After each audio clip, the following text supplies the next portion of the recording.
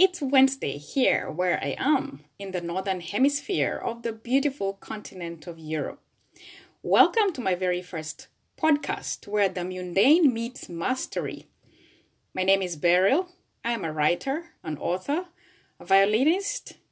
I'm a lawyer in the making with a love and with the love for speaking, though it is often dreadful until I start. My podcast name is Mundane Meets Mastery. Hey, come to the arena where the little things are the big things, where everyday living is the best life, where every day has something worth highlighting, where boredom is taken to the boardroom of the mind and comes out bearing rich thoughts that build heart's walls. We speak potential, we speak inspiration, we speak edification. I call it the pie. Eat the pie. Taste the sweet and savory in the world of words and growth. Here, we are becoming. Come. Proverbs 16:23 says, the sweetness of the lips increases learning. Wednesday it is. It's the day I choose to talk about quitting. It's in the middle of the week when you're not rushed as a Monday would. Neither are you slowed down with eyes fixed on the weekend as a Friday would. I believe the content will leave you pondering and asking yourself needful questions for the rest of the week until we meet again. I believe I will be asking myself the questions too. My gentle husband, Joe, is my audience most of the time. He has a wife whose mind is always thinking of words, but I just want words that edify. I just want words that strengthen the walls of the heart. With COVID and many other issues going on in the world, we have no time to break hearts, but all the time to mend them. Our own needs mending. So let's go. Today I will start by telling you a bit about my podcast. You notice the title is Mundane Meets Mastery. This one being the very first, please don't judge me too harshly. I know that the future ones will have kind of some more beautiful structure than this one. But let's go. What is mundane? Mundane is something lacking interest or excitement. It is something dull. It's boring. It's tedious. It's monotonous. Mundane is something tiresome, wearisome. It's prosaic and repetitive, quite unexciting, uninteresting, and unremarkable. Mundane is simply that, mundane. It doesn't cause your eyes to wink even one bit. You don't want to look at it again. It's quite ordinary, every kind of day routine. Mundane is common. It's typical. It's stale. But is that all that we could use to define life? No, there's what we call mastery. Mastery is extraordinary. It is the process of getting better and better at something. As a violinist, I think of mastery as that sheet music that once seemed so hard to play. I tried and I didn't sound good. But with every passing day, I put in some hours of practice, and now it sounds sweet because time has been invested in improving and in mastering the technique. It sounds good because discipline has been recruited to stay. It sounds good because determination is not going to bed, and joy becomes the diet of the soul. Mastery. Yes, dear friend, life can be mundane, but we can have the pendulum of life move from the mundane to mastery. I want you to ponder a little bit and think about the activities of your day today. Reflect on that schedule you drafted this morning or the one you worked on when your week began. How well are you doing? What's that little thing, that mundane thing you need to grow so that your mastery of it can inspire someone? So, for the next 40 episodes, I will be discussing on the subject of waiting, but I have given it a little bit of a spelling twist. You can trust a writer to do that. Add a Q before the W, and we have quaiting, the questions we ask while waiting, quaiting. Whatever you're seeking to move from the mundane to mastery, quaiting will meet you at every turn. You will hear her silent and sometimes very loud movements. She won't ask you for permission to come in. She lives an open life and gets into all of our spaces without asking. So we need to choose how to entertain her, because she's not coming to destroy us, but to instruct and to inspire us. You will hear her shrill voice. You will take notice of her footsteps near you. Quitting wants your company, but do you? What can you benefit from spending time with quitting? So today's episode, where mundane meets mastery, is called Quitting. The cue looks a little cute to me, I think, but that's beside the point. So you're wondering, did I get the title wrong? No, I mean it. If you're reading this or listening to this, you're either feeling overwhelmed by waiting for something.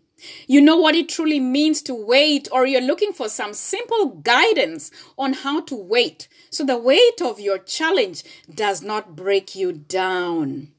I'm here to tell you that this is a reflective piece, a short one with pointers that you can glean on.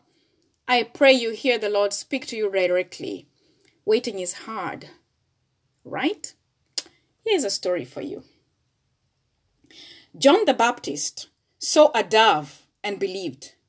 James Whitaker saw a seagull and believed. Who's to say the one who sent the first didn't send the second? Listen to this. James Whitaker was a member of the handpicked crew that flew the B-17 Flying Fortress, captained by Eddie Rickenbacker. Anybody who remembers October of 1942 remembers the day Rickenbacker and his crew were reported lost at sea. Somewhere over the Pacific, out of radio range, the plane ran out of fuel and crashed into the ocean. The 9 men spent the next month floating in 3 rafts. Can you imagine? They battled the heat, the storms, and the water. Sharks, some 10 feet long, would ram their 9-foot boats. After only 8 days, their rations were over, eaten, destroyed by salt water. It would take a miracle to survive. One morning, after their daily devotions, Rickenbacker leaned his head back against the raft and pulled his hat over his eyes. A bird landed on his head. He peered out from under his hat. Every eye was on him. He instinctively knew it was a seagull. Rickenbacker caught it, and the crew, guess what they did? They ate it. The bird's intestines were used for bait to catch fish. And the crew survived to tell the story. A story about a stranded crew with no hope or help in sight. A story about prayers offered and prayers answered. A story about a visitor from an unknown land traveling a great distance to give his life as a sacrifice. A story of salvation. A story much like my own, much like your own. Quitting can make us feel stranded. It can make us feel like our rafts are being tossed and turned by the sharks of life. Today, I want to tell you, it is not how long you have waited or the reasons you have been waiting, but that you wait. Every day we wake up, we report to our duties and hope to accomplish something beautiful and great, whether it's homemaking, work or school or business. Sometimes doors are shut on our faces. Sometimes our boats are turned upside down. Sometimes the doors are widely open and we decide how far the hinge can swing.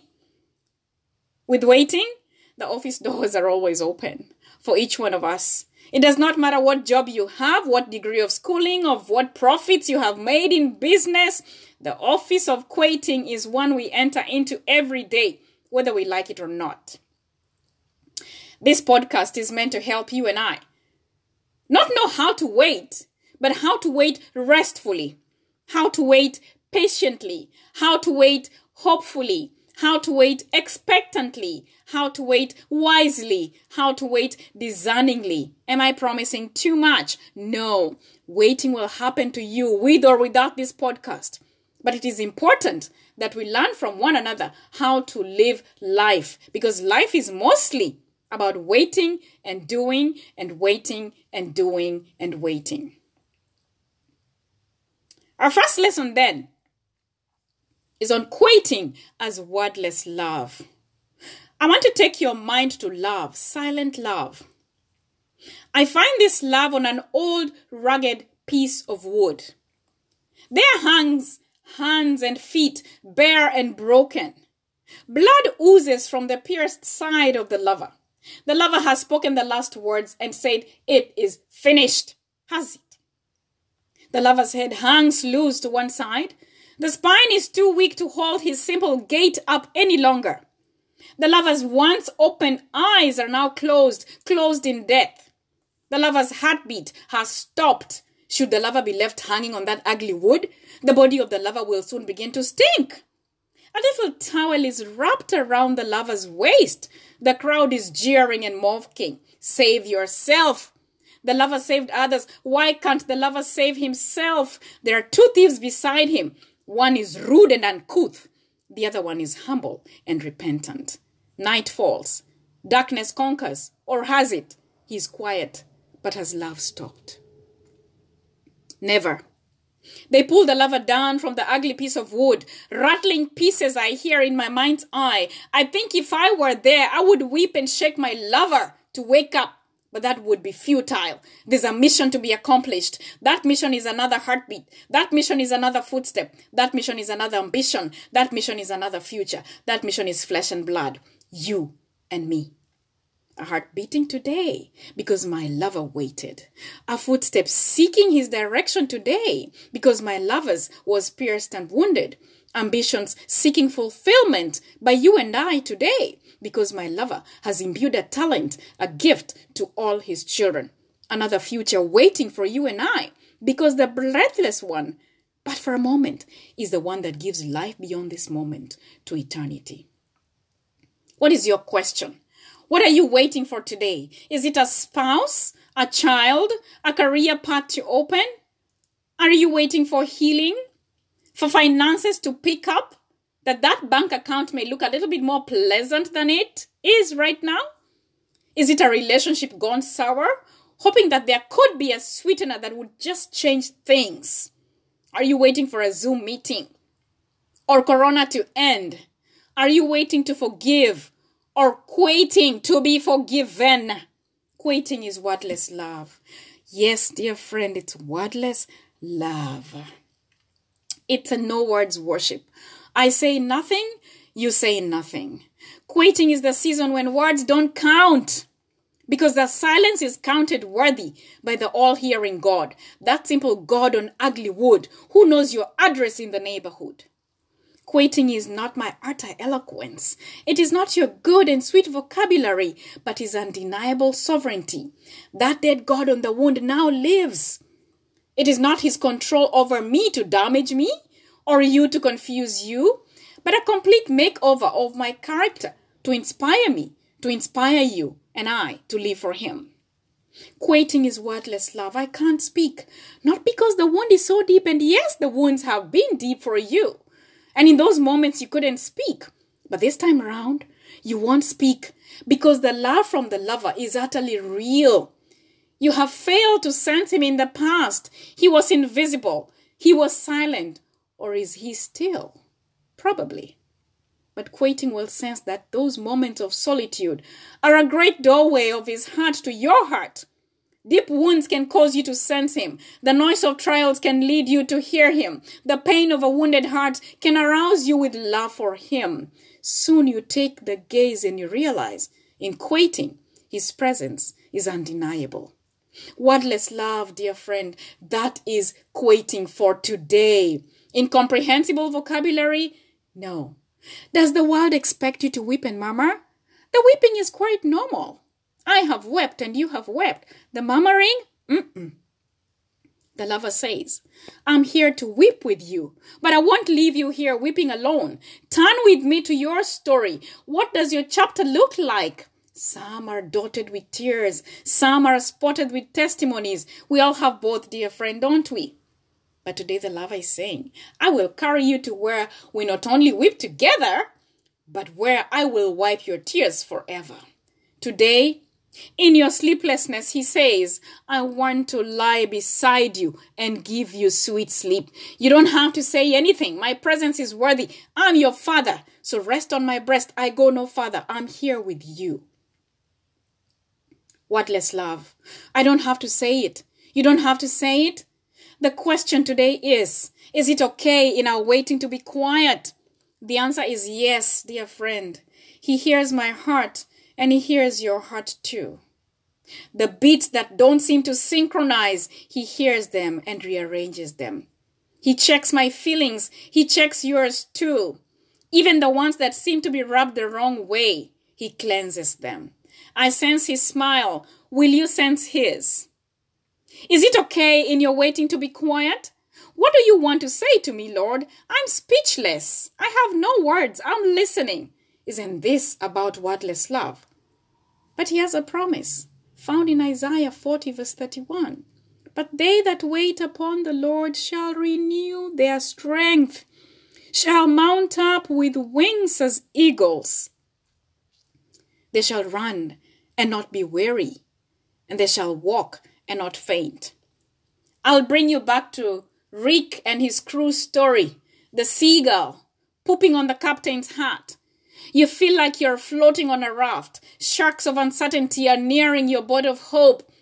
Lean your head as Rick and Baker did. Pull your heart of faith out. The lover has a landing for you.